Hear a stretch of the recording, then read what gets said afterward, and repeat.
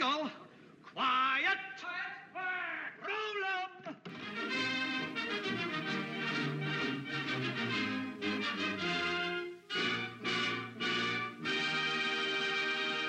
Hello and welcome to the Big Picture Podcast, where we take a look at the latest movie news, the films of today and yesterday, and put them all into some sort of context. You see it across the microphone.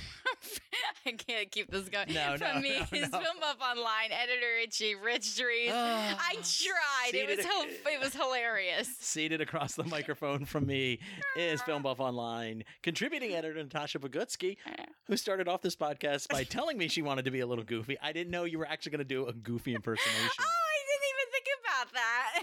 Oh, jeez. I just went straight into whatever impersonation I thought I could pull off. Whoops. Okay. Well. Hi, guys. Welcome back to the show. Welcome back, my friends, to the show that, sorry, it never ends. Anyways, so how was your week? It's been a good week for the actors. Yeah, it has. No, the SAG strike ended finally this week. I was actually sitting at home, I think it was Wednesday night. Yes. I had to think about it in terms of my plans for the past week and what it coincided with. So Wednesday night, and I saw the release actually on Instagram that it was going to be ending at midnight, and I think I immediately sent it to you. That was what, 7 o'clock? Somewhere around there, yeah. Yeah. I know on Friday I watched the live stream of the SAG president, Fran Drescher, delivering her speech about everything. It was a fantastic speech. Took a few questions, too. I wanted to say that. I didn't get a chance. I'm pretty sure it's probably still on the SAG YouTube channel. Probably, yeah. But, overall, they got like more than $1 billion in wages over the next 3 years, And that's also benefit plan contributions, which is great. Some new formulations for streaming shows that are very successful that will help actors participate in that instead of like regular residuals. Ugh. I'm having a tough time with the mouth today. You want some of this? No, thank you. That scotch will just make it worse. There's some immediate increases in the base SAG-AFTRA minimums for actors, which is fantastic as well. I'm very excited. We have friends who are in SAG. Mm-hmm. I'm happy for them. They can get back to work. I know they've been itching to get back to work. I'm itching to get back to work. Well, you're not even SAG, but I mean... No one needs to know that. As long as they pay you at those rates and not... Exactly. And not on a waiver contract. I want to be SAG. I'm working on being SAG. It's going to take a while. Mm-hmm. So, you'll get there. I have faith. I hope so. I have faith. But that's very exciting. I think it was the third longest or the second longest actor strike in history of the union. I start thinking back to long before the strike, probably about a year or two ago. Some actors were making complaints about how they weren't receiving their residuals from their TV shows because streaming services and... Yeah, there's different formulations there. Yeah, and it was cutting a lot of the actors out of getting the rest of the pay on the back end. One of them was Sydney Sweeney. Mm-hmm. Yes, that was a big thing. I remember back in the spring, and people were like, "She's on a big successful show. Why is she complaining?" Well, if you're on a big successful show, you should be sharing in that success. And she couldn't. She couldn't even take any time off because she couldn't afford to live in L.A. Yeah. And she actually did a breakdown of her expenses and how the show had not been able to cover them. Mm-hmm. Like how much she had to pay her agent, her publicist, this one, that one. And the reason why she was taking so many brand deals, which is no different than, should I say, like an Instagram content creator, is just because she was trying to scrape together whatever extra money that she could because Euphoria wasn't covering even enough for her house. Mm-hmm. Yeah, people forget, you hear an actor make so much per movie, but, a percentage of that goes to their management, percentage of that goes to their agent, percentage of that goes to their publicist, Their team. yeah, and then the rest of their team. And unfortunately, and they have to have a team. And taxes. Yeah, it's... The only person I know of that doesn't have a team or doesn't have an agent is Bill Murray. And at this point, I was going to say he doesn't really need one, but he really should have one at this point. Yeah. Given the It's if you can climate. somehow manage to get a script to him, he may read it. That's how you get Bill Murray in your movie. Or unless you have call his... a friend. Yeah. Phone a Unless friend. you have a friend who has his phone number. Yeah. Or if you're like my older brother and you just see him walking around Martha's Vineyard this past summer. You were so jealous. Oh, yes. You would have creamed yourself. I don't know what I would have done in that situation. I mean, I probably if he was walking by us, I wouldn't like, oh my God, there's Bill Murray over there, and like dashed over. I probably would have tried to play it cool, and if he like kind of was like walking towards us or something like that, or we were sitting somewhere and he was walking by, I probably would have said, something along the lines of, "Hey, thanks for all the laughs," because. Okay. I'm going to call you a hypocrite right now. You're calling me out because of Barnes & Noble in New York City at No, Union I'm Square? calling you out okay. because of Dennis from the Goes Wrong show on the freaking different. street in New York. No, it's not. Who immediately, years ago, did the exact same thing and chased down Billy Connolly. I did New York not City street. chase down Billy Connolly. I walked by him. I heard him say something to his friend, and I heard the Scotch accent, and I turned right around. I was like 3 steps away from him. And I turned right around, and I said, "Oh my gosh, Billy Connolly?" And he's like, "Yeah." And only because I had watched Fido like 2 nights before with my friends on our movie night. And I really wanted to just say, "Hey, my friends just watched Fido the other night, and we loved it." And of course he was, "Oh, it's a great little fucking movie, isn't it?" And we had a chat. It's not like I saw him across the street, and jumped over the hood of a taxi cab like I was in Starsky and Hutch to get to him or anything. He wasn't that far ahead of us. He was literally right in front of us. Well, yeah. Dennis from Mischief Theater and the Goes Wrong show. True. I thought you were going to say something else. And that's a story for another time, though. I've told you about the time when Isaac Hayes walked by me and a group of friends as we were just standing there. We didn't say anything. We just nodded. He nodded back because Isaac Hayes just needs to nod because he's so cool. He's just like, "Yes, I am Isaac Hayes." And that's what his nod says. That's okay. Our friend Brandon will forever carry in his heart that he said his favorite joke from the Goes Wrong show, which was "cab." And this guy turned around and smiled at us. Mm-hmm. And that was it. And that is all we ever got. And it was more than enough for him. I know. It's weird that outside of what we do when we're interviewing people, and we're going to have an interview coming up too. So stick around, ladies and gentlemen. Yes, this is exciting because we haven't had anybody as a guest on in forever. And I feel bad about that. So I was like, you know what? There's a good reason to reach out to somebody I know to get them on the show. And we'll get to that in a little bit. But outside of like the people we do interviews with at like film festivals and things like that, it's weird that sometimes we develop these parasocial familiarity with certain celebrities whose work we like and enjoy and that we're fans of. I mean, if I'm talking about a Jackie Chan movie, I'll be like, "Oh, and then Jackie did this, Jackie did that." And it almost sounds like I was there. And you've said it too in relationship to certain actors, and you just kind of refer to them by their first name. I'm trying to think of which ones. It's not like I'm Eva? saying it. Yes. Russell? Yes. It's not like we should say, "Well, Ms. Green or Jody? Mr. Chan then did this in the film," but Usually when I say Jody, it's Comer and not Whitaker. yes. But Although it can't be Whitaker. That's gonna change at the end of the month a little bit, I think, as we get to Doctor Who in the 60th. But we also have the bike riders coming up. That's true. That's true. So it's always I always feel like a little weird, like when you actually see a celeb in the wild, that you're like, I'm so familiar with their work. What's the appropriate level I should approach? How should I approach?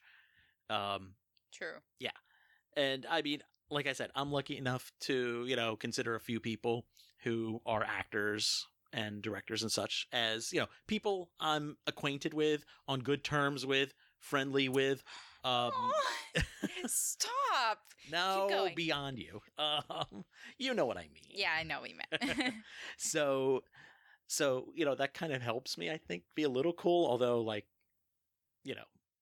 I almost lost my shit the time I met Mark Hamill at a stage door after a play he was in. Well, yeah, it's Mark Hamill. And as I said, I was very surprised because, to my mind, he was always, 20 feet tall, because that's how tall that movie screen is. And when I realized he was pretty much my height, that was like, that's really weird. And then my second thought was, wait a minute.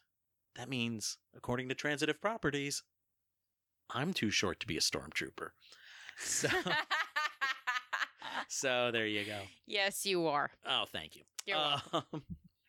But there's lots of fun, great stuff coming up. Just as we were sitting down to record, I found out they announced that James Cameron's The Abyss is coming out for a one-night screening on December 6th, 4K restoration. Ooh. This is a movie that has been missing pretty much, I think, on Blu-ray, or a decent version of it on Blu-ray. And everybody's been like, when is this coming out on home video again? I know my DVD is kind of dusty and it looks okay, but I'm sure this movie looks a lot better. Bitch, please. I haven't seen it since it was on VHS. Oof. So I'm excited about that. So Just like I am about the 8th of December. that's right. On the 8th of December at your local Regal or Cinemark, check Fandango to see where it's playing in your area. There is going to be a 20th anniversary one-night only screening of the modern Christmas classic, Love Actually. And that week, we can project this far ahead at least. Yes. The episode of the Big Picture podcast that drops that week will be all about Love Actually. Aww. To excite people into going out to see it at the theater. And one of the questions I want you to carry with you, as you're also doing a Christmas curated run of films for our friend over at Generation Movie. Yep. Was 2003 the last great year for holiday movies? In that year, we had Elf, Love Actually, and Polar Express come out all at once. And I don't think we've had a year like that since. I don't think so. So keep that in mind, and we'll revisit that. I have to go back and take a look at, Christmas releases over the years, but I think you might be right on that. And you might have to watch Polar Express again. Oh, boy. I just didn't like Polar Express. I thought the animation was not quite there. There was an uncanny valley thing happening, especially with the eyes on a lot of those characters. It was the same problem that was also in Honey, you don't... Beowulf. Yes, I would agree with that. So, I mean, I But really... you don't really watch it for the animation. You watch it for the spectacle, but you watch it mostly for the music. Yeah, okay, I'll give you that. And I appreciate... And that amazing train off the rails sequence. That scene still freaks me out, by the way. Yeah, that was well stated. This is Robert Zemeckis here when he was really fiddling around with that motion capture technology. And I appreciate that he wanted to go out and experiment. And I appreciate that he got some studios to fund him for it, too.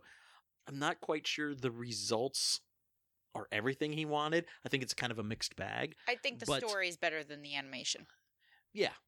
And I think, though, that these films are very important in the overall arc of the development of that kind of technology as well. Agreed. Okay. In terms of, I would even say in terms of the idea of holiday films from the genre, I look at everything that comes out now on streaming in terms of holiday films. They all reek of Hallmark Lifetime. So when I pull up on Amazon or on Netflix and I write just Christmas movies, yeah, I'll get like 2 or 3 major hits, and then the rest of it is just junk. Mhm. Like, give me something with some. I want some meat to it. Yeah, I that's still fair. want to come out of it feeling good. Guys, I highly recommend. It's not exactly considered a Christmas movie, but it can be considered a Christmas movie Okay. if you really, really watch it. I mean, for God's sake, the movie's called The Holiday. Great film. Jude Law, Cameron Diaz, Kate Winslet, Jack Black, Mhm. Eli Wallach. It's Jack Black doing a dramatic performance that and I he's like. really good. That I really like. Yeah, Yeah. I'll grant you that. Directed by Nancy Myers. we've talked about Jack Black 100 times on this show. Yeah. Whereas, sometimes he's good and sometimes he needs a director to haul him in. And this is where he's really good. Mhm. Him and Kate Winslet have a similar chemistry that kind of reminds me, but a lighter version of when she worked with Jim Carrey in Eternal Sunshine. You have a actor who's primarily a comic Mhm. actor, and then you have an actress who is primarily dramatic. Cross them and see where they land in the middle. It's fantastic. It is. It's a vastly underrated film. I would definitely grant you that. So, Um, guys, if you're looking for a Christmas movie that you've never seen before, check that one out. Mhm. And one other thing I wanted to bring up that I saw was coming in December, and it's to the Criterion Channel. Ooh, tell me. Josie and the Pussycats. Really? Yep. I just saw that like 2 minutes before you walked in here, and I like immediately jotted it down on my notepad. I was Okay, like, ladies and gentlemen, that one's a fun movie. Share it with your kids. Share it with your teens. yes. Y2K is coming back. Particularly your daughters are going to be all about it. They're going to be going, where can I get that fashionable clothing? I know think I'm it's. right. I think true. I think it's fantastic satire on MTV, Mm-hmm. product placement, the state of pop music at the time. It's just hilarious. You're goofing on boy bands. Which is actually starting to come back as well as Trolls. Was it Band Together? Yeah. Comes out this week. Mhm. They're absolutely in the trailer riffing on Backstreet Boys. NSYNC is returning to actually do new music for the film. They joke around about a couple of other things too. I have to check because One I think Direction. my favorite T-shirt manufacturer. I know that, Subarayaki? yeah, they did a run of Josie and the Pussycat shirts a while back. I can't remember if I got one or not. They had a whole Ruh-roh. yes, they had a whole bunch of different styles, including like Du Jour, which is the boy band, but done in like the Metallica font, which was really Dude. cool. And is there anything else though that you're looking forward to between Thanksgiving and the New Year? Apart from we're Doctor kind Who? of- apart from Doctor Who, yes, we're gonna definitely talk Napoleon. about Doctor Who. Napoleon is coming out Thanksgiving weekend. I know you're going to see Saltburn this week. Yeah, I'm seeing 5 movies in 3 days, all Oscar Holy contenders. shit. Yes, it's my screening schedule is now insane. I'm seeing Saltburn. I'm seeing I can't remember what my Wednesday night is, and then Thursday I have 3 movies, and I don't think I can even talk. I don't think I can even publicly mention what some of them are. Well, they're not on your list here, so. For Wednesday, 2 of them are. Two of you. Yeah, I don't. Oh, I see the other two yeah, for. I don't have the one in the middle there. You didn't go to the one night? Oh, because we have this wonderful interview coming Yeah, up. we have the interview, and then I have Tonight's film is so damn good from what I'm hearing. same here, but that's going to be out in about a week and a half. So that I'm not concerned about getting to too early. So a lot of the other stuff is December releases that I'm going to need to see before the end of the month for Philadelphia Film Critics Circle voting. Damn. Yeah. But guys, It's- stay with us because we've got some stuff coming your way according to the schedule. Yeah. Holy shit. Lots of great stuff. I'm super jealous of Thursdays. The 10 a.m. screening? You. Yes. Yes, Yeah, I figured yeah. as much. Yeah. I told you though. I know. Believe me, if you could come along on that one, I would tell you to take the day off and drive down and meet me because I'm actually staying overnight nearby at my brother's. At my brother's. I'm finally No, taking him up because here's the thing. I'm not going to get into it. I just hate because when I'm doing movie trips on like that for screenings and stuff, it's a lot of that, and I don't have a lot of time to be social with family. So I don't want them to feel like I'm just treating their hospitality like it's a hotel. No, I understand. So, I'm actually Wednesday night. I'm going to be in Easton myself. For something that does not include this podcast, but does include filmmaking. yes. Easton. Well, we've talked about our filmmaking journey a little bit here before. Easton, Pennsylvania has a great filmmaking community. Actors, directors, writers, and special effects. We actually have a wonderful SFX artist coming in to lecture on Wednesday nights, and it's a great time for people to get together and network and find out who is out there. So that's where I'll be. I know. You'll be repping our filmmaking arm. So thank you for that. I appreciate the work you do. You've done so much over the past couple of years. I thought it was my turn to kind of step up and do some work. Oh, thank you. While you're off working for Film Buff Online. Yes. It's all movies. It's all good. It's all fun. It's all movies all the time. Yes. That should be our tagline, our motto, whatever you want to call it. All movies all the time. Which is why I have no life. butter flavored syrup that they pour onto popcorn pulses through our veins. Ew. Okay, that was a terrible idea. I'll take the wine from the concession stand. I know you will. Now I think, though, it's time to kind of move over to reveal, I guess, who our guest is. I know it is, but you guys don't. Tell me. Well, how about I just throw to the interview? Let me find the right sound clip to play to take us into the interview. And away we go. See you on the flip side. My guest joining us right now is an award-winning filmmaker. But you probably know him better as one of the writer-producers on Mystery Science Theater 3000, as well as the host of so many of the live MST3K offerings that they have on the Gizmoplex. Please welcome Matt McGinnis. Hey, Matt. Thank you. Thank you so much. What an amazing... I've never been called an award-winning filmmaker before, but you're not wrong. You won the very first shorty. I was there. I did, yeah, 2007. Yeah. I probably have pictures somewhere on a hard drive. If you do, I'd love to see them because I have none.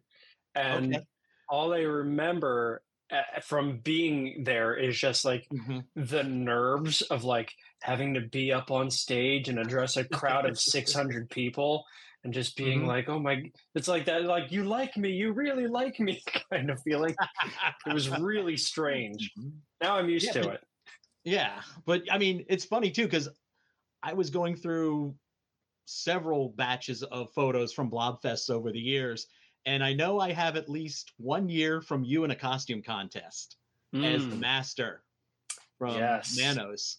And I seem to recall you had some a mustache malfunction at one point. Yes. So there were a couple things that malfunctioned during that. So I was the master and my friend Sean was Torgo. And God bless him, we shoved like 6 bath towels into his pants to like give him the Torgo legs. Keep in mind, it's like 100 degrees in the shade on this day.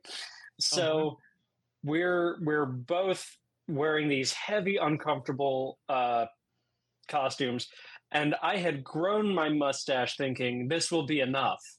Not realizing that 5 days isn't really enough to grow like a satisfactory mustache.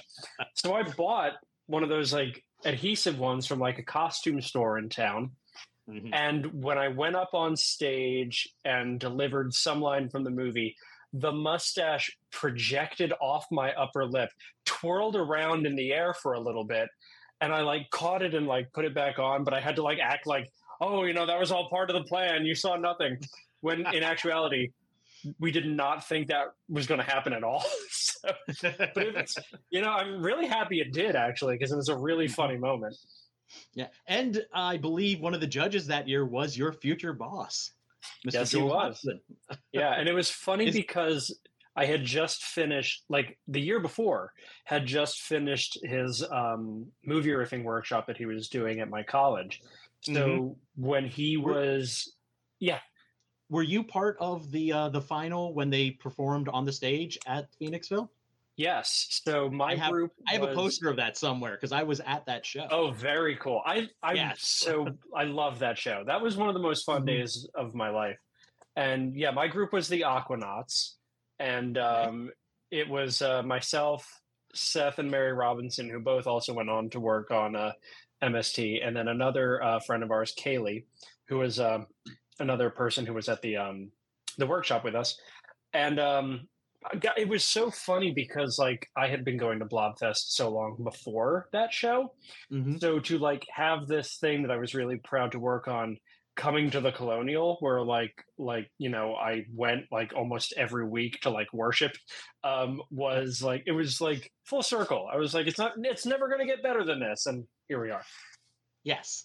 I was gonna say, is it a direct line from Joel's workshop to your job at the show? Yeah, 100%. Yeah, it was. So the workshop itself was in, I want to say like the spring of 2012, and we did a show at Bucks. Then we followed it up with a show at the Colonial Theater, and after that, I didn't hear from Joel. I kept in contact with my group from the riffing class, but didn't really hear from Joel at all. And then fast forward to about like early 2013 or so, and my phone rings and it's Joel Hodgson. And I'm like, holy crap, like, gotta answer that. And we're catching up, and I just got a new job, and he's asked me how everything's going. And then somewhere along the line, he just kind of like drops the tidbit, like, yeah, we're thinking about bringing the show back, and I wanted to know if you wanted to work on it. And like, like when people mention like a life-changing call, like that was it for me. Like from that point on, it was pretty much understood, like, yeah, we're going to be doing, eventually in the future, we're going to be doing Mystery Science Theater again. And, Seth, as I mentioned, he eventually became my coworker at Alterniversal, where we make the show. He's since gone on to other projects. And Mary, who remains a writer for the show, we all just kind of like, I guess we did a good enough job that Joel asked us to come on. It was really weird because I just remember being so nervous. I did not think I did a good enough job to one day be asked to work on the revival of the show. It was so weird to me. Still is. Now, were you being brought in just as a writer, or like a lower level producer, or what have you? Yeah, I mean, at the time, the writing was a big part of it. I mean, at the time, we were kind of helping like Joel with like brainstorming, helping come up with like new ideas for the characters, the setting of the show, etc. And we all understood that writing would be a part of it. What we didn't understand was that Joel also had like other things in mind for us. So when I first got the job, yes, I was a writer, but I was also what we called internally, I was called the silhouette plotter. And what that meant was I would bring our movies into After Effects, and I would have very rudimentary, like, After Effects puppets of our characters. Because I don't know if you remember, but during the Netflix seasons, Tom would fly around, Crow would walk around, he would like interact with the screen, and we needed to basically have an animatic of that to show the puppeteers like, this has to happen at this point, and it's got to be like this one, fluid movement. So my job, my full-time job, was primarily doing all those animations. And it's since evolved, we don't do like the visual gags like that anymore, so the silhouette plotting role has kind of just like evaporated. But that was sort of like where I started, was like, we joked that I was like the low end of the totem pole, but everybody's job was so important on the show. Yeah. Well, in a way though, you've directed a couple of episodes of the most recent season, if I'm recalling correctly, right? The season finale. Yeah. So that feels almost like an evolution to that directorial post there for you in terms of that type of responsibility. And I was wondering, it's one locked down camera. How do you direct that scene? And with all these comics coming in who have all these great ideas already, is it? It's a great question. Or is it a little? Or it's It's not too dissimilar from what I do during our live events. It's a lot like herding cats. And more often than not, yes, it is a lockdown shot. So visually, Mm-hmm. there's not too much room to like play around in, but that's just the visual nature of the show. So a lot of times it's sort of working with the actors on like, you know, for instance, like I know the script or I have a copy of the script, I know it well in advance, and I may have an idea of like how I think a line needs to land. And maybe they're doing it a little differently than what I anticipated. And it's partially one working with them to make sure like, oh, we need to emphasize like this word for the joke to work. We need like, you know, maybe shorten this gap a little bit so we get to the punchline sooner. A lot of it is working on timing and delivery, but also a fair amount of it is just kind of making sure like, you know, we shot all on green screen last season. So a lot of it is making sure like, okay, if we have a shot with all three of the test subjects together, is Jonah not getting cut off because he's so tall? Is Emily not like drowning underneath the desk? Do we need her on apple crates? Like, it's a lot of decision making, but it's also a lot of collaborating. Like, Joel is also a director. Jonah is a great director, and I learned a lot from working with them as well as Tim Ryder. And anytime I needed to just like discuss an idea, I could go to any one of them and they would give me their thoughts. And it was all just a collaborative process, which I think was really, truly the best way to make something. Okay. Well, I know that, you know, we're in the middle of the fundraiser for season 14. So I appreciate you finding the time to talk with us for a little. So this would be your third fundraiser then. We did, you know, for the first season of Netflix. That's correct. Yeah. And then season 13 and now 14. What about the process of preparing for a fundraiser and trying to energize the fan base has remained the same, and what's changed about the whole thing? Well, the big change is that this fundraiser is not on Kickstarter. We've partnered with a site called Crowdfunder, which it's kind of like a white label service. It allows us to host the campaign on our site. That's the biggest difference. The other big difference was that when we launched the campaign, the Actors Guild was still on strike. So there was this whole, you know, fear of like, oh my gosh, the pardon me, the actors can't promote the show. What do we do?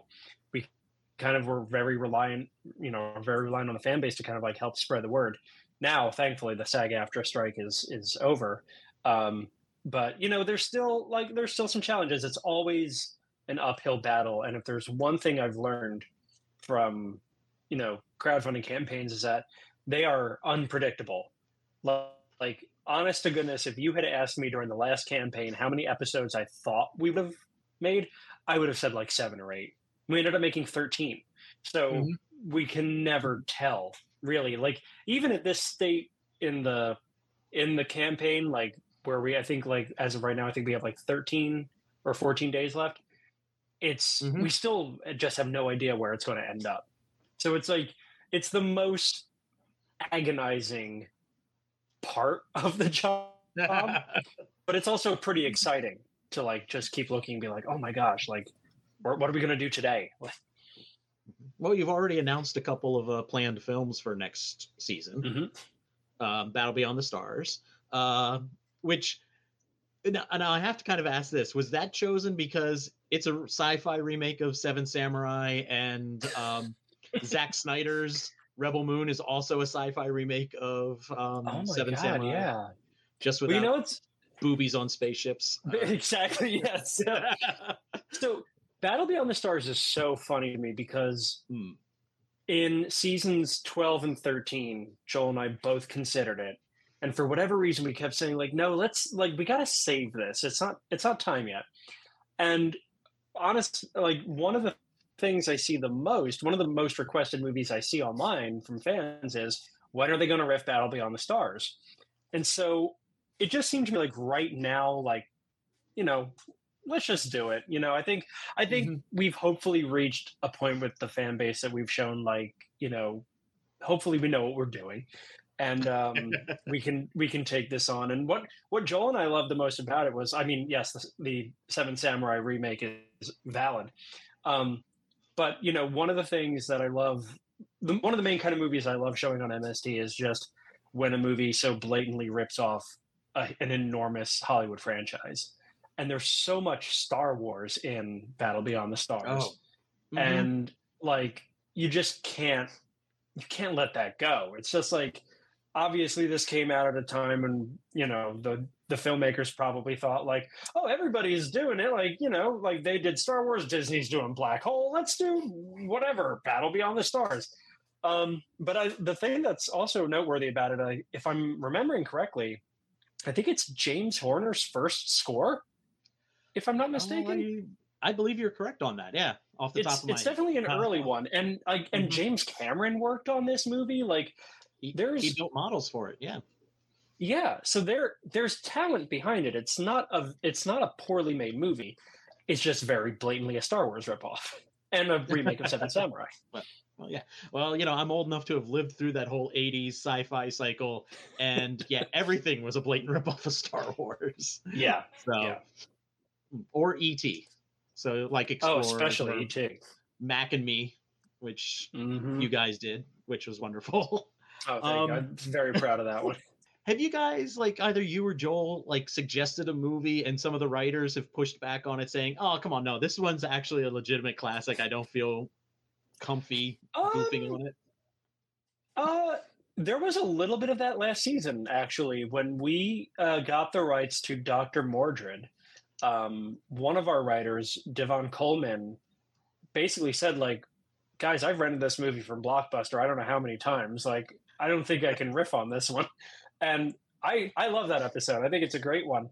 But and I saw a couple people online going like, Dr. Mordred's too good. Like, why are you riffing Dr. Mordred? Now, I will say, it's the most competently made movie we've done on the show. It's not that good of a movie though. So I think it holds up to the riffing, I think. Yeah, I would say that. Flipping back to the fundraiser here. I was looking through a few things. I saw that and you had even mentioned it in the wording that you're not doing as many rewards this time around. I mean, you did, pandemic kind of, hosed you guys a little bit on fulfilling all that stuff. Was that part of the reason why you're just like, you know what, maybe we bit off more than we could chew? Or yeah, that was a big part of it. And we also wanted to be sensitive to the fact that so many of the rewards went out late, and so many of them just like, it was just an unfortunate like circumstance what went on with last campaign's rewards. And I do appreciate the backers and the fan base that were patient enough. I totally understand why people were angry with us. Like, it's understandable. But we kind of learned from that and kind of decided, like, the last campaign was a big one because not only were we doing a third season, but we were launching the Gizmoplex, which is our custom like streaming service for the show. And now this time it's kind of like, well, we did a lot of the heavy lifting. This one's not as grandiose. We don't have to really like, balloon the fact that we're making something other than new episodes. So what have we learned from that? And can we scale it back a little bit so it's a bit more manageable? And hopefully that things go a lot smoother this time. We do have a new partner for our rewards that will not be the same as the last one. So I feel, and I think the rest of the team feels that we're pretty confident that hopefully this time around the rewards get out at a much more reasonable pace. Yeah. I know for me, I've, done a couple of Kickstarters for various things. So I was just kind of like, when it gets here, it gets here. These guys I can really trust. It's not, I appreciate some of these other things I may have donated to that I never saw the comic book. Yeah, I've backed campaigns, I don't know how many years ago, like some 10 years ago, and I've never seen the rewards. So I get it. Like I said, I understand where some people are coming from, but I also understand like the behind the scenes thing of like, sometimes things get in the way. The last campaign we did, there wasn't a global pandemic. There were no supply chain issues. But also, again, some campaigns don't even send out the stuff. So at least we followed through on it. Yep. And hey, we got the Gizmoplex, we got 13 episodes, a bunch of new shorts. And I did want to. Who came up with the? I'm gonna get this name wrong, aren't I?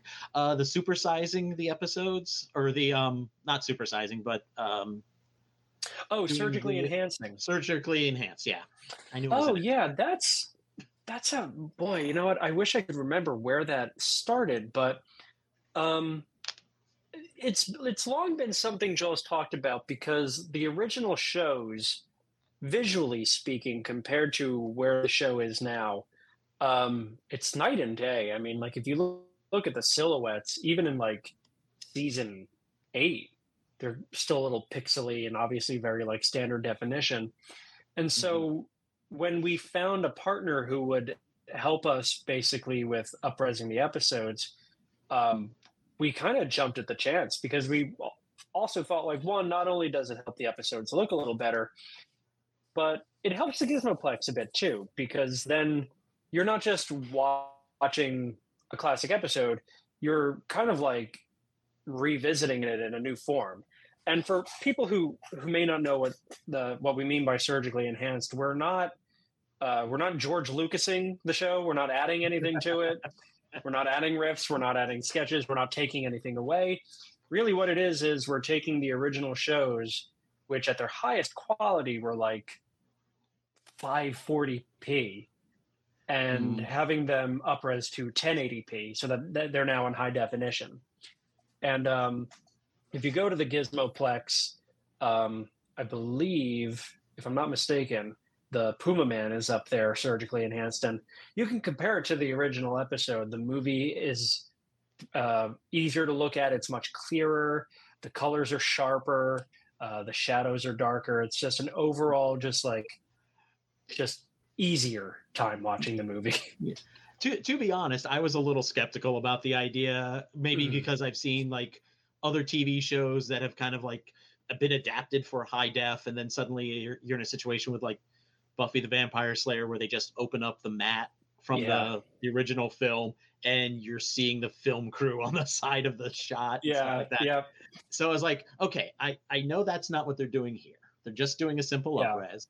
And then when you guys debuted Puma Man, I was sitting here watching it going, holy shit, this looks really sharp. This is a much better picture in terms of just being able to distinguish a lot of that night action that's in the movie. And, and I was like, oh, I can actually see what's going on here. Oh, that's good. Yeah, that helped the movie, I guess. And I'm happy to hear that, because like, with the old shows, like, they were dealing with movies that were on VHS. They shot the show on videotape, and it's like, what, 60 frames per second or something like that. So, at the time it worked for what they were doing. By today's standards, it's obviously just a little, I don't know if, low budget is the right term, but like it just looks different, So by today's standards, we just wanted to sort of help the original show sort of at least look kind of sympathetic to what we're doing now. And we did surgically enhance a couple other episodes that debuted during last year's Turkey Day Marathon. And that's another thing that we're hoping to do with the campaign, is for every episode we make, we also want to have like 3 surgically enhanced titles to release as well. So if we were to do 6 new episodes, we'd love to surgically enhance 18 classics and get them out to people. Well, speaking of Turkey Day, that's coming up next weekend, and you're hosting it this year. Yeah, no pressure. Yeah, no, it's it's so funny. This is another one of those like weird trajectory stories that it just kind of blows my mind. So the first year we brought back Turkey Day was 2013. And I remember Joel reaching out to myself and Seth and everything, asking us to help write the interstitials. And right then and there, I was like, oh my God, I get to work on a Turkey Day marathon? Like, sign me up. Like, again, I thought that was like the peak of my career at that point. And then I remember getting this, might have been an email, I don't remember, but some message from Joel saying like, hey, I need you to come to Seth's house on this day. I need to show you guys how to work the bots. I was like, what does that mean? Work like the bots, the bots. And for anybody who remembers that Turkey Day or may not, at the very end of the Turkey Day marathon, it ends with Joel going to sit down at the dinner table, and Tom and Crow come out to sit with him, and then that's how we fade to black. So Seth got to operate Crow, and I got to operate Tom Servo. And again, I'm on cloud nine. I'm like, I'm Tom Servo. Like I get to be Tom Servo. And again, I'm thinking, this is it. I plateaued. Doesn't get better than this. Now I'm hosting the marathon this year. And it's so crazy to think about that. But yeah, I will be introducing the 24 movies in our 48-hour marathon. It is our longest Turkey Day marathon yet. All on the Gizmoplex. Is that going to be a free, or do people need to pass for that? So I know currently with the Turkey Day Marathon, I believe, and I'd hate to get this wrong, so I'm going based on speculation. I believe it is free for anybody with an account. However, if you don't have a Gizmoplex account, if you can't get one for whatever reason, it will be on, if you have Pluto TV or any of those services that have the 24/7 MST3K channel, it will also be playing on those MST channels as well. The difference between those channels and the Gizmoplex is that it's very likely the Gizmoplex probably won't have ads, whereas Pluto TV will. It all comes down to preference. Okay. And I hope I didn't say anything wrong about that, because if people go into the Gizmoplex and see ads, it's not my fault. So. All right. Now, this is probably just, you probably landed this hosting gig just because you've been so good at hosting all the other events on the Gizmoplex, the game nights, the Q&As after premieres and stuff like that.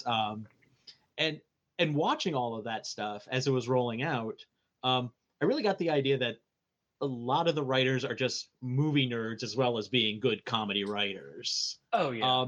Oh, my God, yeah. Can you write for this show if you're not a movie nerd, though? Or do the two have to kind of go hand in hand on that? It helps. I'll say that much. What helps so much about it is a lot of our writers are movie nerds, and some of the ones that aren't specifically movie nerds are nerds about something else. Like Jonah and I love horror movies. So pretty fair to say a good amount of horror references might come from Jonah or myself. Rebecca Hansen, for instance, loves like Drag Race and HGTV, and so might throw in references to that kind of stuff that we might not get to. And Joel, of course, is a nerd about like magic and things like that. So it's a wide spectrum of nerdiness. And I think it just helps make the show that much more fun, because you truly never know what kind of reference you're going to get. I mean, I actually just this weekend rewatched Gamera versus Jiger with a friend of mine who hadn't seen it. And we had references to, like, I mean, they ran again, and we had a reference to Frank Henenlotter. We had a reference to, oh my God, I'm like totally gapping on some of them, but it was just all over the map. I mean, like Yellow Submarine, obviously, because there was a Yellow Submarine in the movie. So it's just all kinds of things. But I think it kind of is the way the old show was too, except a lot of the original show's references were a lot more obscure. we tend to skew for a more like well-known reference if we can. But you know, what's the discussion? Is they're always like, we have two jokes here. One is referencing a pop music star of now, and the other is referencing Bix Beiderbecke, or some trumpet player from the 30s. Yes. What's the decision making process that I'm like, what do we go with? Yeah, it happens. I mean, like a lot of the times the decision process is like whoever is reviewing the riffs just kind of like, like for instance, like I'll get the riff script after the writers have finished it. And my role as riff supervisor on the last season basically meant that I went through every script, every line, make sure the timing was right, made sure the jokes fit in the spaces they were supposed to. And I know the writers had already done that work, but sometimes there needed to be some fine tuning, or sometimes, there were spots where it seemed like, oh, we could have like one or two jokes here, or maybe we have to take a joke away. But when it comes to references, all that I'm looking for is, did it make me laugh? Did I necessarily get it? Maybe not. But like, okay, I know this line is from Futurama. I might not remember the episode it's from, but it's a funny line. So I'll keep it in because I know somebody could probably do a good Bender impression, like stuff like that. So a lot of the times I'm just looking to see, like, do I think is it funny to me? Is it funny to anybody else on our crew? And maybe that's enough. If it makes a couple people laugh, then maybe it should go into the show. Okay. And with you hosting Turkey Day, are there any surprises we should be looking forward to in the next couple of next week? My. There are two surprises. One that I am, two that I am want to really say. I will say, all I will say is that two previously unavailable episodes are back, and you will have to tune in to the marathon to find out which two they are. Already I'm speculating in my head, and I'm not going to say anything until I hit off on the recording part. Smart. But yeah, I mean, again, we have 24 movies, 48 hours. We're really just throwing a lot of episodes in here. A lot of them were picked by our writers on the show. Some of them are surgically enhanced titles. We're throwing in a couple of season 13 titles in case anybody still hasn't seen those. The whole point of our marathon this year, we're calling it the Mega Turkey Day Marathon Telethon. And we're basically counting down the last 48 hours of the campaign with this marathon. So many people watch Turkey Day. We figured, well, if they haven't seen an Emily episode, let's put a couple in there so that if they like what they see, they'll go to the crowdfunder page and, hopefully help us out. But mixing the old with the new, I think, is also good because we represent every host this way. We've got Joel, Mike, Jonah, and Emily. And I think it helps to kind of unify the show a little bit more, because I still feel like there might be some people out there who might consider it like the new show is a separate entity, perhaps, or like maybe they might not even think they're on par with the classic shows. But if they see an episode they might have previously written off and like, oh, wow, this is funnier than I thought, then that's all we could ask for. Yeah.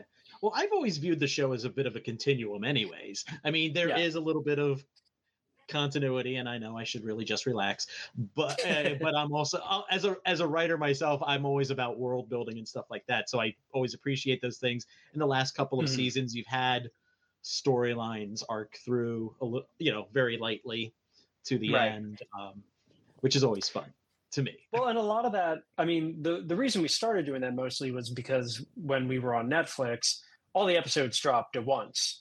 And so it was very likely people were just going to watch them in order. So we thought, well, if people are going to sit here and binge the show or whatever, there should be some kind of like payoff at the end of it. There should be like some kind of a through line. And we just kind of kept that going. And it's fun to like explore this world and grow it out a bit and just keep adding to the world of the show. Yeah. Some of us may have taken the day off from work to watch the first several when that dropped on Netflix. Me too.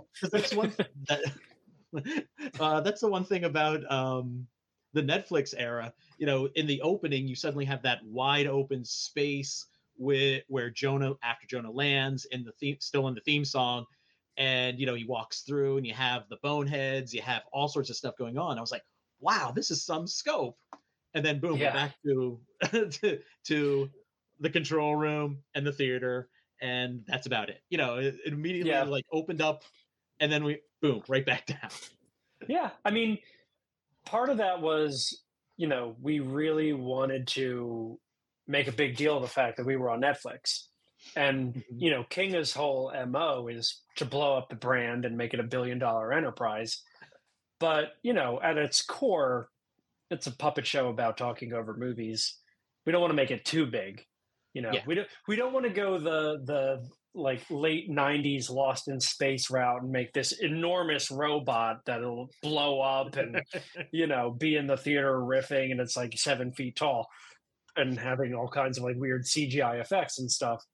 But we want to keep it as simple as we can, and even though the Netflix show did have a bigger scope, we didn't want it to feel too different from what came before it. All right. Well, if people are looking to check that out, they can go to MST3K.com or Gizmoplex.com on Wednesday and Thursday, or is it Thursday and Friday?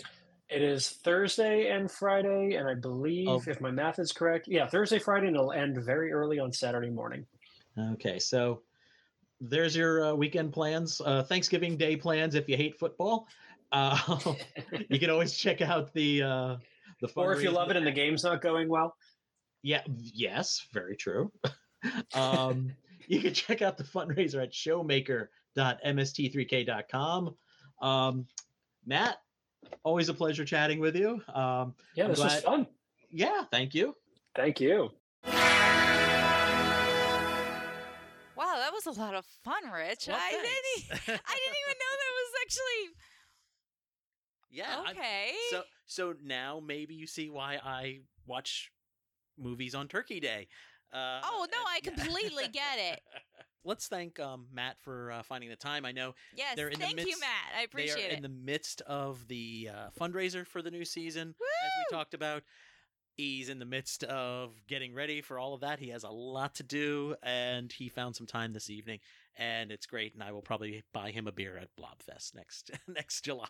I hope I finally get a chance to meet him and go down to Blobfest one of these days. I've been meaning to for years, and it's just always one of those things that it clashes up against something else, and I just can't make it. We are going to figure that out. In the next Even if year it's or two. just one day, I feel like I'm overdue. Yes.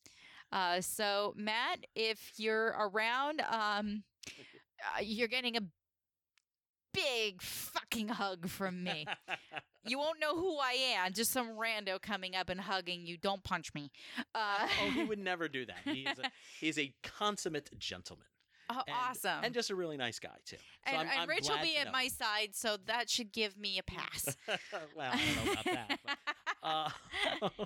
But anyways, so if you're an MST3K fan, you haven't donated to the fundraiser for the new season, Go do that. head over to gizmoplex.com, click on the links. Some great backer bonuses for kicking in some money, and let's face it, they've been knocking it out of the park last couple of seasons where they've had to do these fundraisers before. So what better way to really just give your money right to the artists, the funny men and women who are making this show for you, rather than, have Netflix take a slice out of it? Nah. Yeah, no. This is a great model. It works for them. It's great. It's great fan interaction. And they really do appreciate their fans. Oh gosh, yes. Very much so.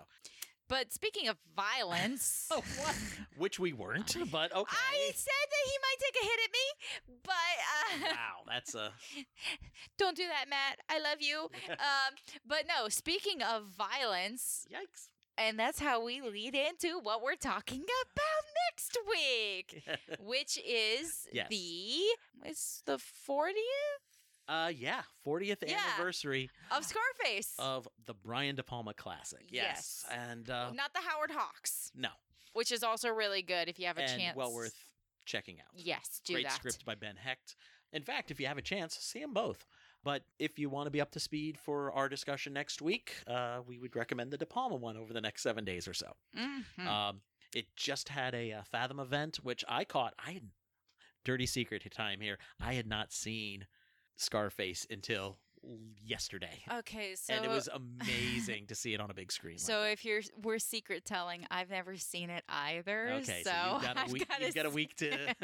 And I feel bad because about a month ago I attended an 80s party dressed as Elvira Hancock.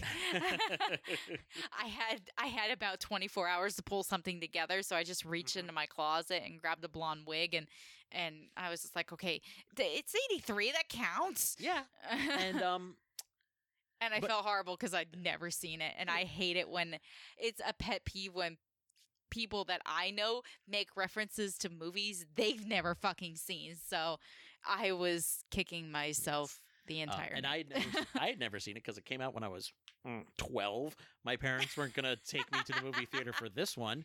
Here's the R-rated movie with all the drugs and violence. Sure, we'll take our preteen to that. Every time I think of Scarface, though, I go back to our first Bonham auction, TCM auction. Mm-hmm. And as we were walking around the one off room where they had most of like the posters and some of the props and those wonderful Joseph A. Mankiewicz journals. Oh gosh, I know. Oh, I'd love to have those. In one of the cases was the golden Coke spoon Yes, from Scarface. Yes, I that's remember right. for some reason that particular object has always stuck in my head. And that auction was what, 6 years ago? About yeah. Yeah. Holy crap. And those were right around Thanksgiving weekend too, because we would go up on Saturday of Thanksgiving weekend, and Don't hurt. TCM changed all that up. Unfortunately, I know. I Don't miss that. Please don't hurt me. I still wish that I had just the spare chunk of change to throw down on that Double Indemnity poster. I know, that was beautiful. And they also had Rosemary Clooney's pajamas from White Christmas. I got to touch them. Hey, You were thinking about that cowl, that Batman cowl. Yeah, there was a Batman cowl, and there was also the Robbie the Robot? No, yes.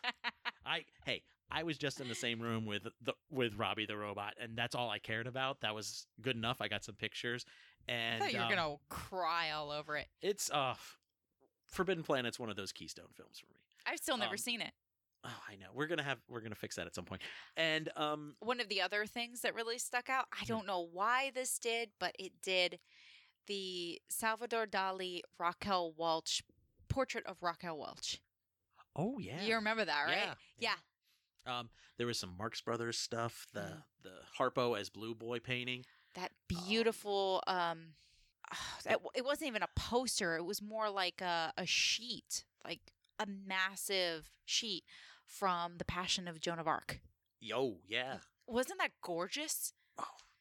And I missed some of this auction. Some of the props from Casablanca. Oh yes. Yeah, we could go on. We could actually probably Oh my recite half this God. auction catalog from memory from being there. I But think I only went to one or. No, I only went to that one. Oh, that's right. I did. I three didn't. of them. I didn't get to that last one. Mm. TCM, bring it back to New York City. Please. Ah. Yes, that was a great fall trip. Yes, it was. Anyways, but on that note, though, I think that's going to wrap us up for this week. Remember, you can find us online at bigpicturepod.com, and we are now available on iTunes and Google Play. So either use the link in the show notes post or head directly there, search and hit subscribe. And if you like what you're hearing, please leave a positive review because that helps us find new listeners. And once again, next week we'll be back with our retro review of Scarface. Say hello to my little friend. Hello. And that's all right here on the Big Picture Podcast. Satellites gone up to the skies.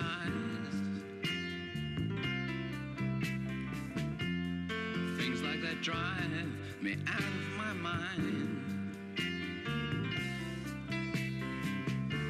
I watched it for a little while. I like to watch things on TV.